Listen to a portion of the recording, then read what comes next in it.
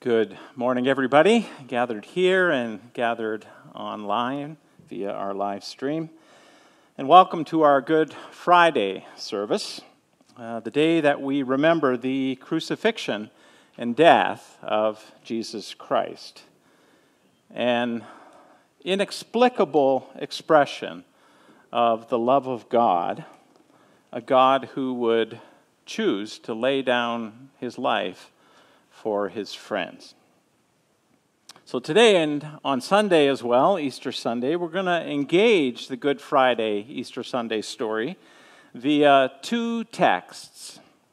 Three, I guess, the biblical texts. We're going to read those, but we're going to interweave that with a text called the Nicene Creed, and then interweave all of that with the text that is the music of Bach, putting the Nicene Creed to music.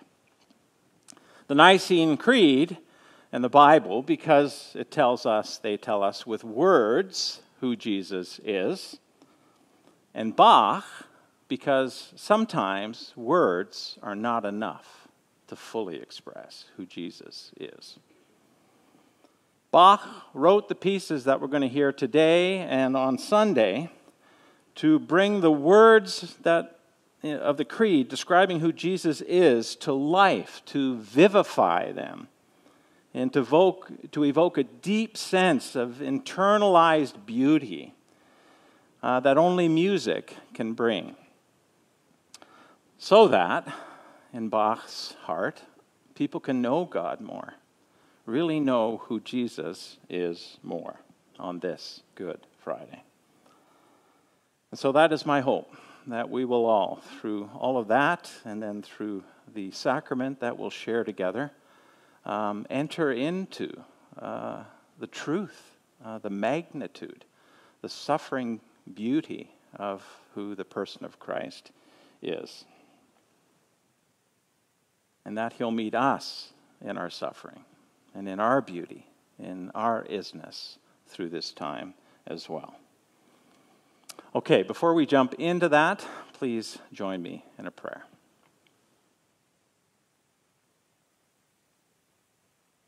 Lord, as we enter into the mystery of that first Good Friday, an idea born out of the eternally wise mind of God, that this would be part of the way, that this would be a crucial component in the macro story being told by God to humanity. As we enter into this day, help us to have kindled imaginations and open ears to hear what this all sounds like. Minds that understand the words that are being spoken and sung. And that through all of that, God, we would know that you're here by your Spirit in this place, here by your Spirit in each of our hearts. So meet us now, we pray. In Jesus, the crucified Jesus' name, we pray. Amen. The Nicene Creed begins with these words: "We believe in one God, the Father Almighty, maker of heaven and earth, of all things visible and invisible." And that opening line, "We believe in one God," was put to music by Bach in a piece called Credo in Unum Deum.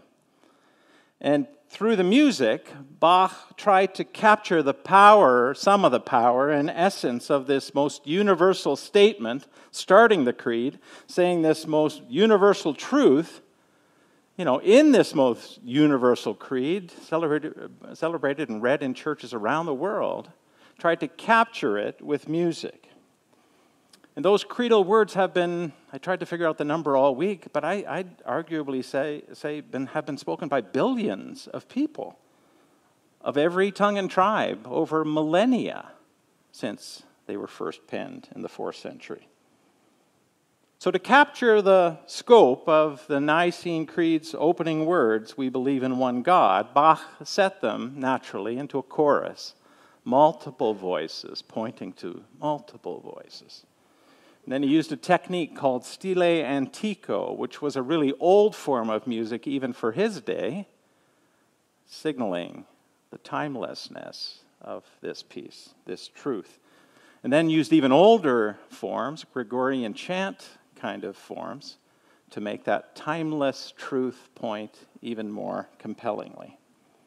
So we're going to listen to just a minute or so of this piece, but listen to how it captures just a little bit of the universality of the phrase, "we believe in one God," via the weaving together in such a beautiful way of all of those voices and instruments.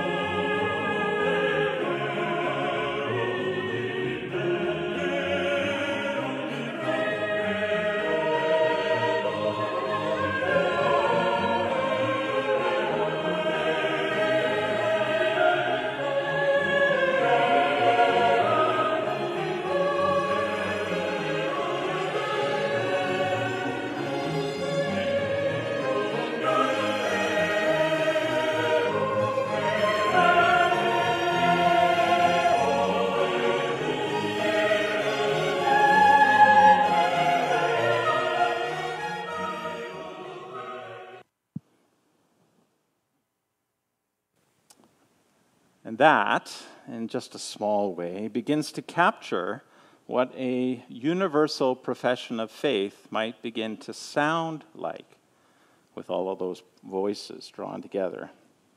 And we, you and I, we're all part of that tribe gathered here on Good Friday. God's people, part of a very, very long, millennia long, longer than that in the mind of God, faith story. The Creed continues. We believe in one God and in one Lord Jesus Christ, the only Son of God, begotten from the Father before all ages, God from God, light from light, true God from true God, begotten, not made, of the same essence as the Father. Through him, all things were made for us and our salvation. He came down from heaven. Now, there is way too much theology in all of that to try to explain, but bottom line, in a nutshell, it's all affirming who Jesus is, that Jesus is God, co-eternal with God the Father, sharing the same essence as God the Father. Jesus and the Father are one, part of the Trinity, when we weave the Holy Spirit in a few minutes in the Creed. And so, in a very real sense, God died on that Good Friday day. His Son died. His Son, co-eternal with God the Father. I mean, if there was this inseparable oneness, then how did God not die in a way on that first Good Friday? Light of light, God of God. In this next piece, called Et in Unum Dominum, we're going to turn the volume up a little bit more on this one, because I didn't think it was loud enough, but I'm behind the speakers. Bach tries to capture the two-in-oneness of Jesus and the Father. What an inexplicable thing, right? I mean, the church for millennia has tried to figure out the Trinity and Jesus and God, the Father being one and separate and one. It's just beyond understanding in terms of rationality, but less so in terms of musicality. Bach tries to capture that two-in-oneness by putting the Creed, those words, into a duet. Two voices, symbolizing Father and Son, woven together, singing over and beneath and beside and alongside one another. The stronger voice pointing to the Father, the softer one to the Son. So this is what this very ununderstandable doctrine of Jesus and the Father being one, that Jesus who died on Good Friday, the oneness of Jesus and the Father, this is what it might sound like.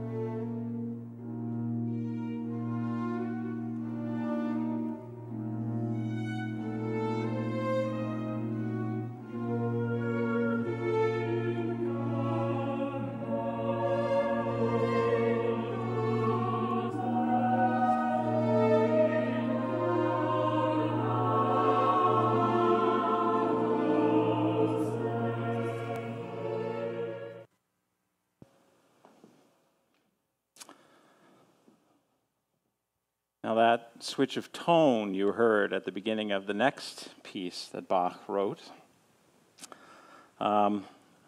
is referencing that last line and what follows in the Creed. He came down from heaven. The coming down of Jesus from heaven is called the Incarnation. Bach called the piece we're next going to listen, or that we just heard from, Et Incarnatus. So this is incredible. We say it all the time in churches, but Jesus, God, took on a human body, came to us in Christ. The one who was God from God, co-eternal with the Father, sharing the same essence of the Father, light from light, true God from true God, took on human flesh, as real as the flesh that you're taking on right now, with all of our frail limitations and risks and vulnerabilities. So the Creed goes on to explain that incarnation. He became incarnate by the Holy Spirit and the Virgin Mary and was made human. He was crucified for us under Pontius Pilate. He suffered and was buried. And so Bach wrote music to capture this incarnating of Christ and this suffering through a crucifixion with ever descending tones, which, I mean, you hear that last little bit and it changes you, right? We're in a different place now, a different part of the story. And through those descending tones, we can feel what it is for God to come down to our place, to take on the nature of a servant, to be obedient to death, as Paul writes, even death on a cross. And to capture the inexplicability of the mystery of that move, Bach also writes all kinds of dissonance into their music. And so we sang that a little bit at the outset with O Sacred Head, a hard song to sing. I was reminded 8 times this morning. But a good song to sing, because that dissonance kind of puts us a little off balance, because really, that God would do this for...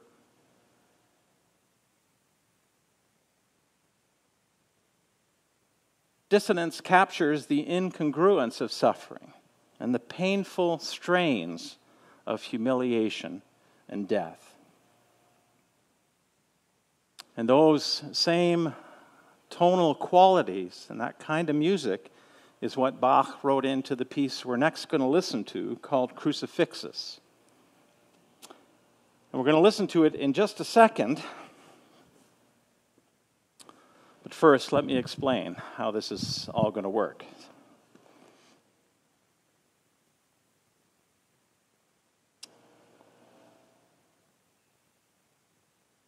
We all wanted to do it, right?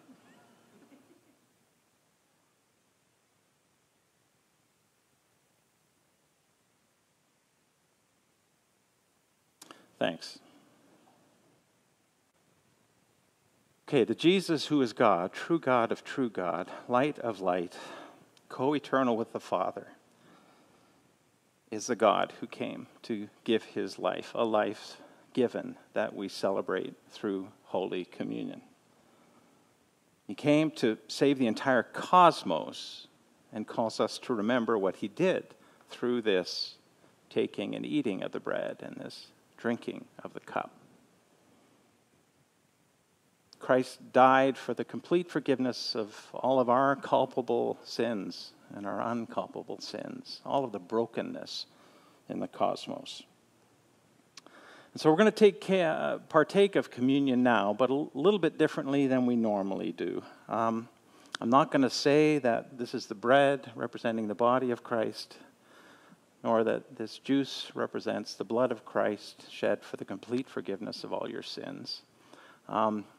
Even though I just said it, we're just going to pass those things out while I read the Good Friday story, which will then be followed up with Bach's Crucifixus, which will be up on the screen, the words for that. Not to sing along, but just for you to follow along.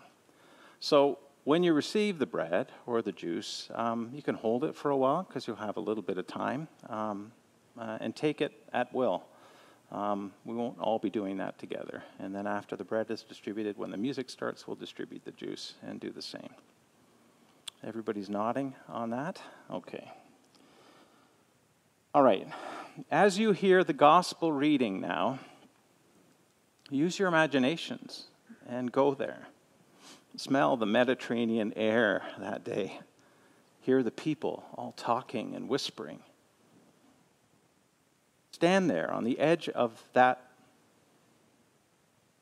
time-turning, hinging scene and hear the scoffers scoff. Notice the light changing later on in the story as things grow darker and darker and dark. And then as you hear Bach's Crucifixus, listen for those descending tones. And feel the pain in the dissonance of the melody. Be there in the kind of mournful, journeying to the cross cadence of how the song plays out. It's in my mind, you can almost imagine Christ walking to the top of that hill. And feel the suffering in the E minor tone. Easter Sunday will be D major. But today, E minor. And as at the very end, the melody slows. See, hear, feel Christ about to take his last breath. And then silence.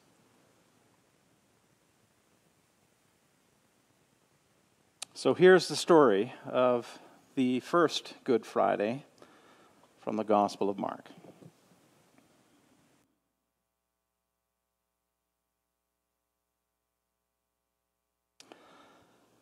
They brought Jesus to the place called Golgotha, which means the place of the skull. And then they offered him wine mixed with myrrh, a painkiller, analgesic. But he did not take it. And they crucified him. Dividing up his clothes, they cast lots to see which each would get. It was 9 a.m. when they crucified him. The written notice of the charge against him read, "The King of the Jews." They crucified 2 rebels with him, one on his right and one on his left. And those who passed by hurled insults at him, shaking their heads and saying, "So you who are going to destroy the temple and build it in 3 days, come down from your cross and save yourself." In the same way, the chief priests and the teachers of the law mocked him among themselves. "He saved others," they said, "but he can't save himself. Let this Messiah, this King of Israel, come down now from the cross, that we may see and believe." Those crucified with him also heaped insults on him. At noon, darkness came over the whole land until 3 p.m. And at 3 p.m, Jesus cried out in a loud voice, "Eloi, Eloi, lema sabachthani," which means, my God, why have you forsaken me?" When some of those standing near heard this, they said, "Listen, he's calling Elijah." Someone ran, filled a sponge with wine, vinegar, and put it on a staff and offered it to Jesus to drink. "Now leave him alone. Let's see if Elijah comes to take him down," he said. And then, with a loud cry, Jesus breathed his last. The curtain of the temple was torn in two from top to bottom. And when the Roman centurion who stood there in front of Jesus saw how he died, he said, "Surely this man was the Son of God."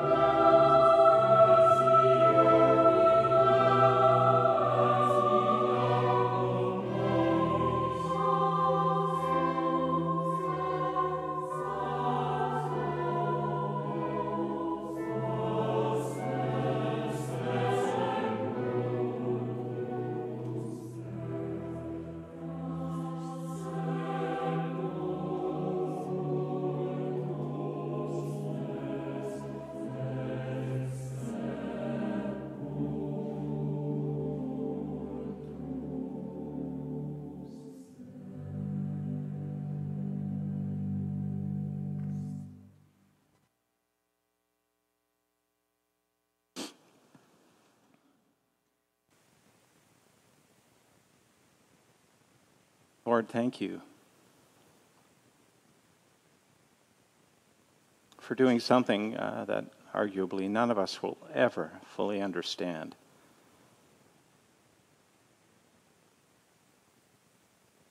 Thank you for showing us how far love goes, how deeply it's willing to suffer for the sake of others. For showing us what it means to be truly human.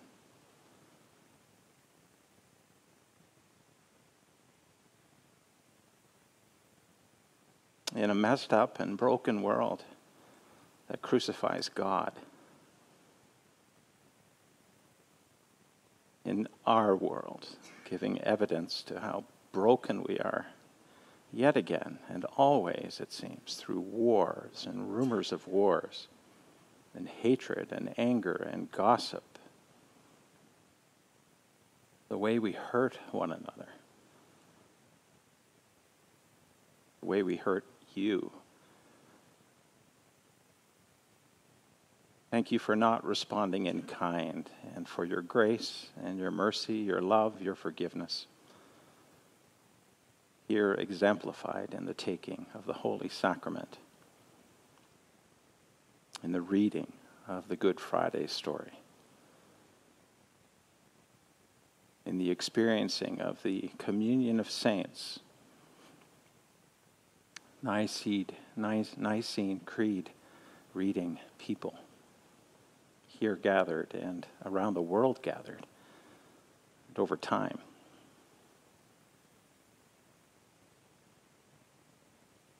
Thank you for doing what you did, being who you are.